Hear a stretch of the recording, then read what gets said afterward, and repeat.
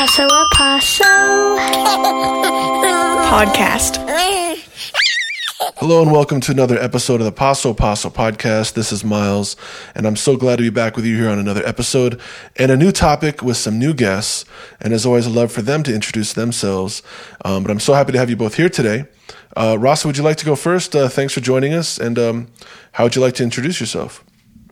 Sure. Thank you, Miles. My name is Rasa O'Donnell, and I am the LEAD program manager. And LEAD stands for Let Everyone Advance with Dignity. Thank you, Rasa. Hi, I'm Gina. I am the case manager for the LEAD program. Thank you so much, Gina and Rasa, for you both being here. Very excited to have this conversation. I'm pretty familiar with the LEAD program as I do related work outside of early childhood in that field, but I'm so excited to share it with our community through this Paso Paso podcast and also our partnership with KNCE. So thank you so much to Howie and everyone there. I am completely open to who wants to take the lead on this, but I'm really happy to have you both here because, Ross, in many ways, from my perspective, you represent a lot of what's gotten our community to this point where this program we're going to discuss is possible.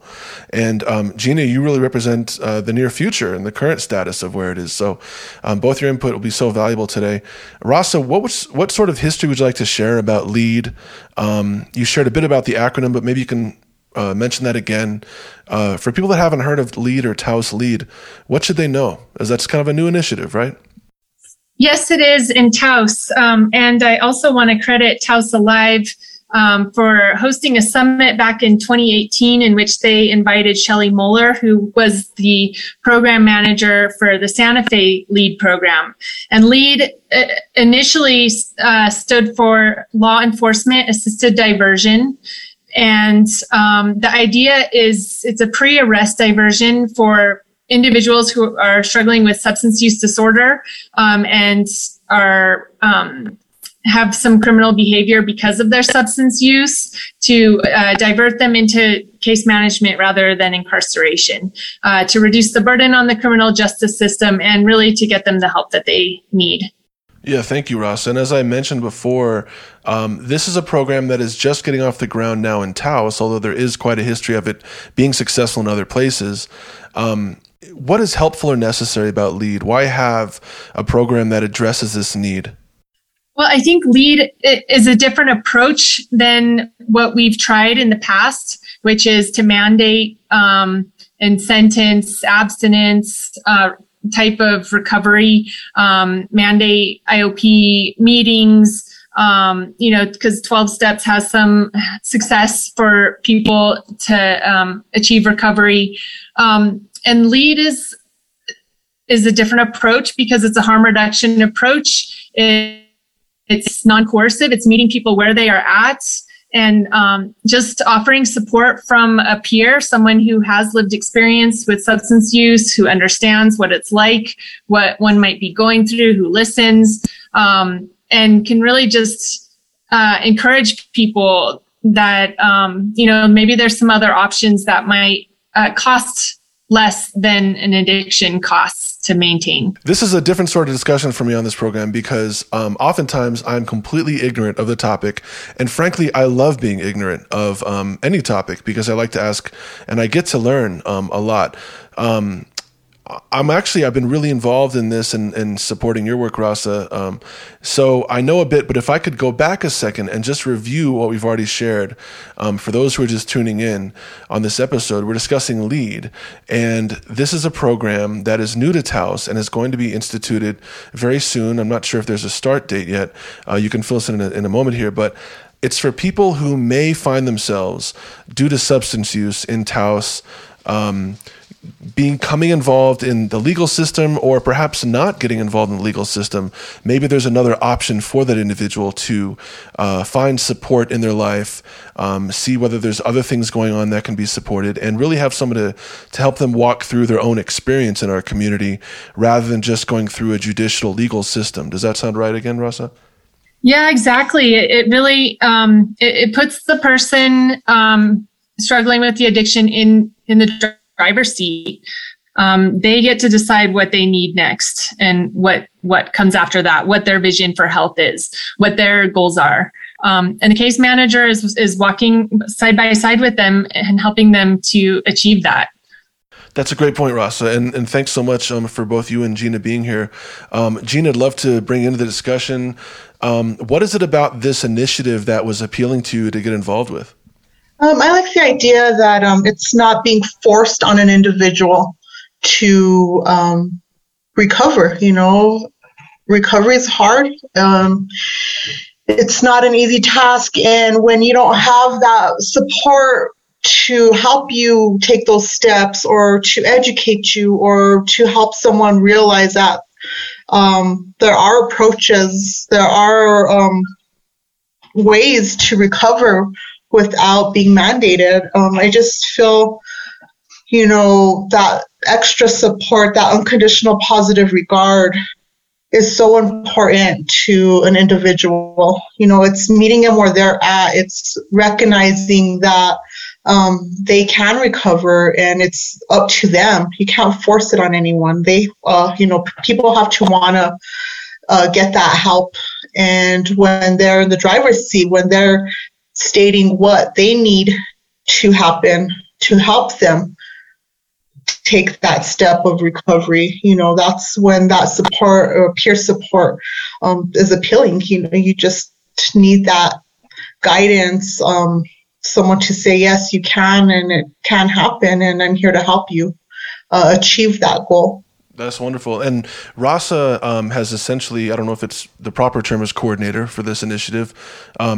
Gina, what is your role or part of this new program?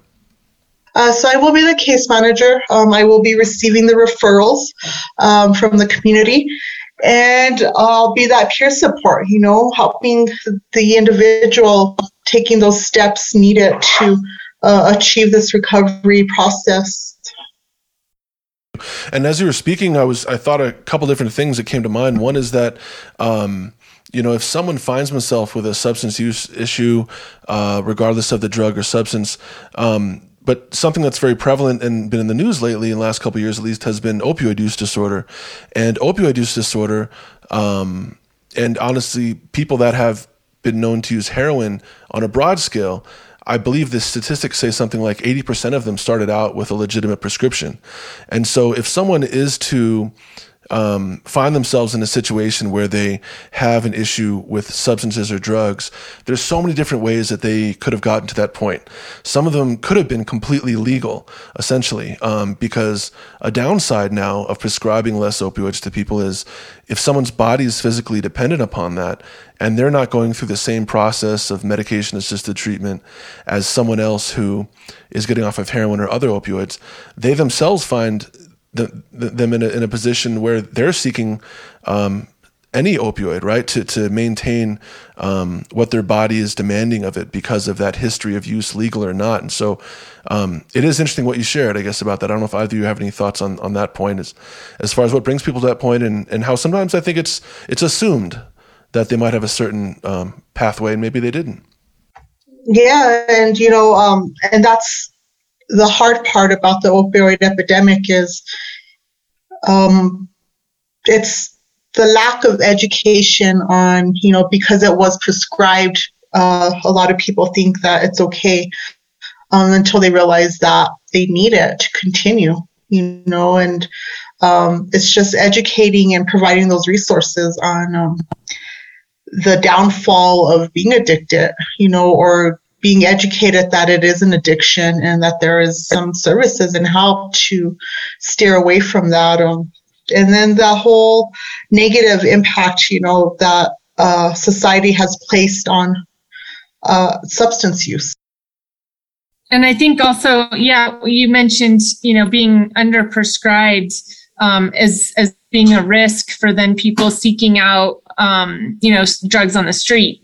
And, I think, again, people, they know the dosage that they need, especially if they've been using for a while. And if they've been using for a while, usually they have a high dependence or high tolerance and need more of the drug. And, sometimes people think the answer is to restrict it for those folks, but really, you need to give them the right quantity for what their brain chemistry needs as far as like medication goes, so that then, they can get that need met through medication without having to go seek it on the street and potentially get involved in criminal behavior.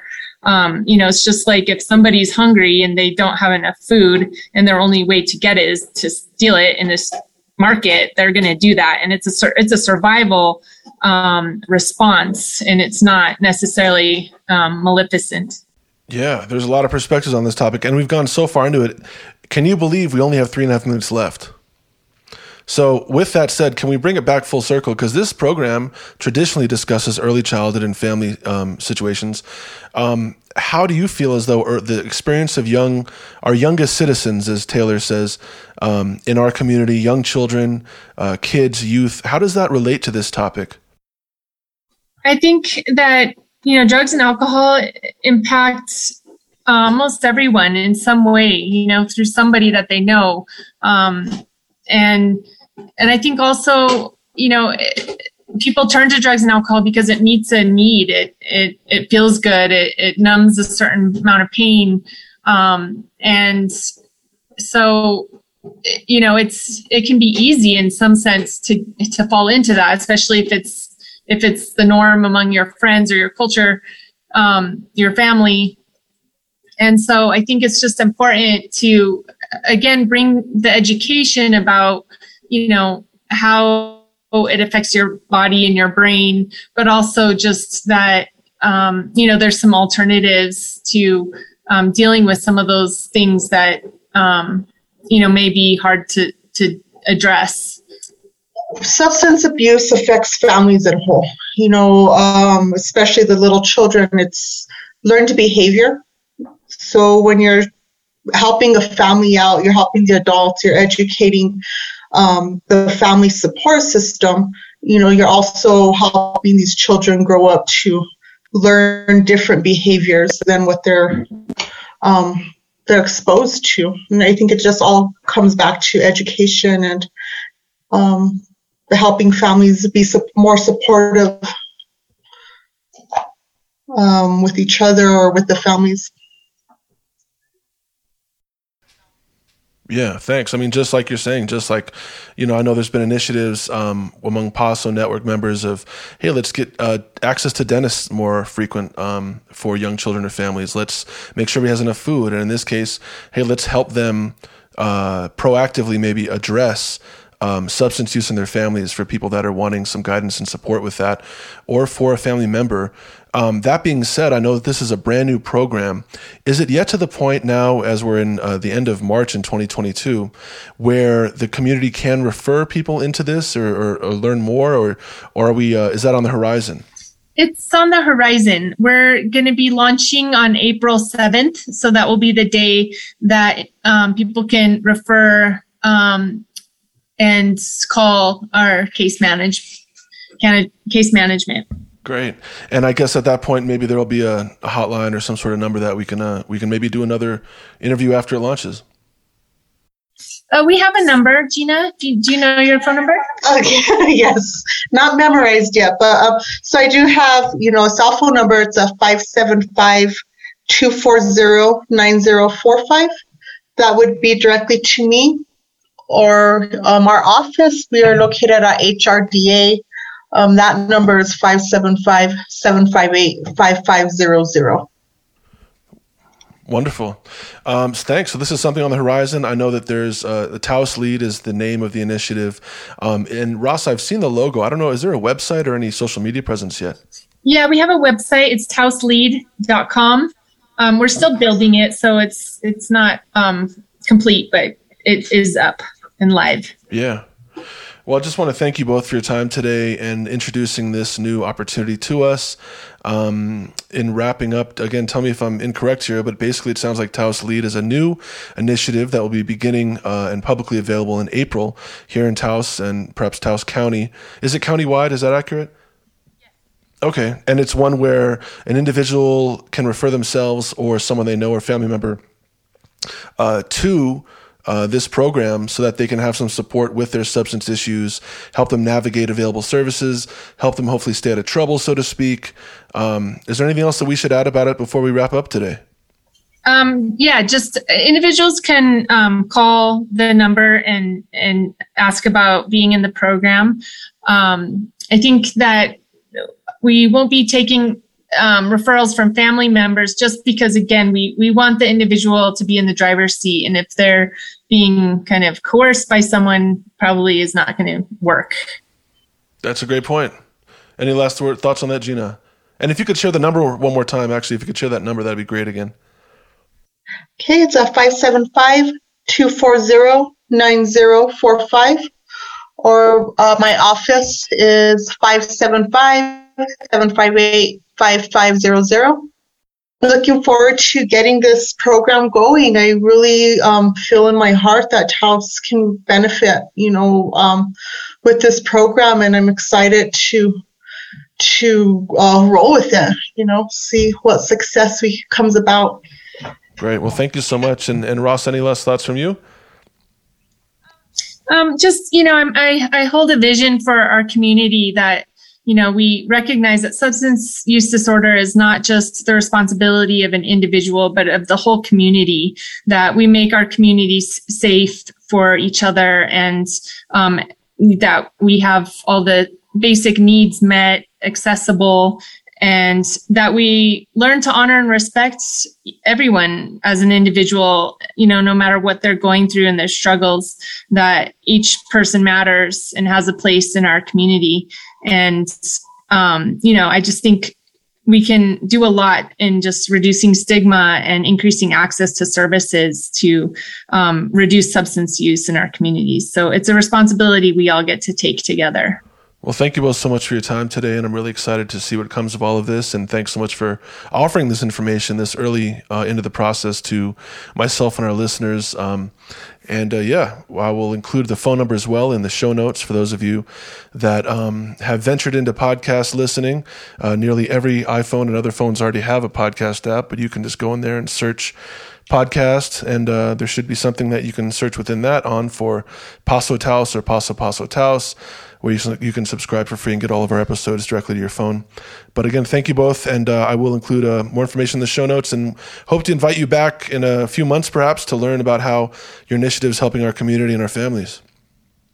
Thank you, Miles. And I just want to add one more thing. If families are struggling with a member who has substance use, I encourage them to access the CRAFT tools. And I don't know if that's something that you've done on your show, but I think that is a great way to help motivate and encourage our family who's struggling.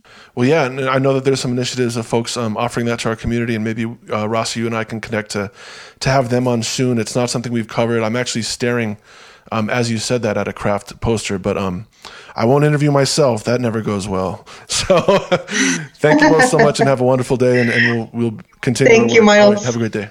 Paso Campus. Paso a Paso.